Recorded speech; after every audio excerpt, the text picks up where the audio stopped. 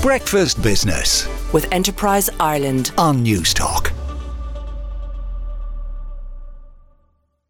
But first, let's have a look at the main business stories in the newspapers and websites.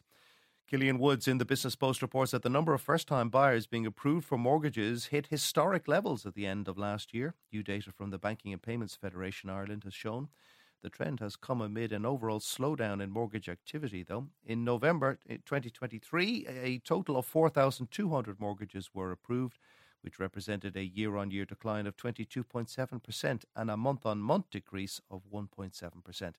First-time buyers represented more than 61% of the total volume of mortgages during the month, which meant that 30,500 first-time buyer mortgages were approved in the 12-month period.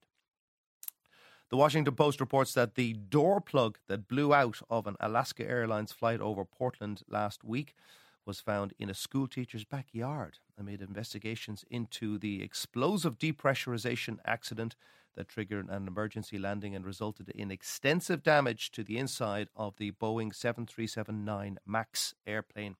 The door plug is a piece of fuselage with a window that can be used as an emergency exit in certain configurations.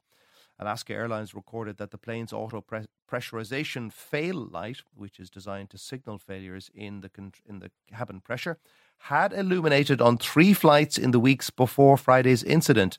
Those reports prompted tests and a reset by the maintenance team, according to the National Transportation Safety Board. The chairman added that the airline restricted the plane from flying to Hawaii in case it would need swift landing, and that a later request from Alaska Airlines for a deeper look had gone unfulfilled before the incident last week. And we'll be talking about the impact on Boeing's reputation later in the programme. And the Business Post reports that 85% of homes in a Dublin housing estate, which were advertised on the open market for individual buyers, have been acquired by a London-based investment fund.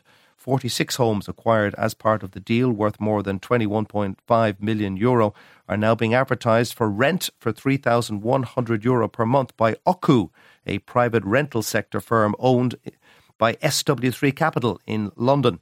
Belcamp Manor is a 54-unit housing estate in Balgriffin, Dublin 17, launched for sale by Knight Frank 13 months ago. Breakfast Business with Enterprise Ireland on Newstalk.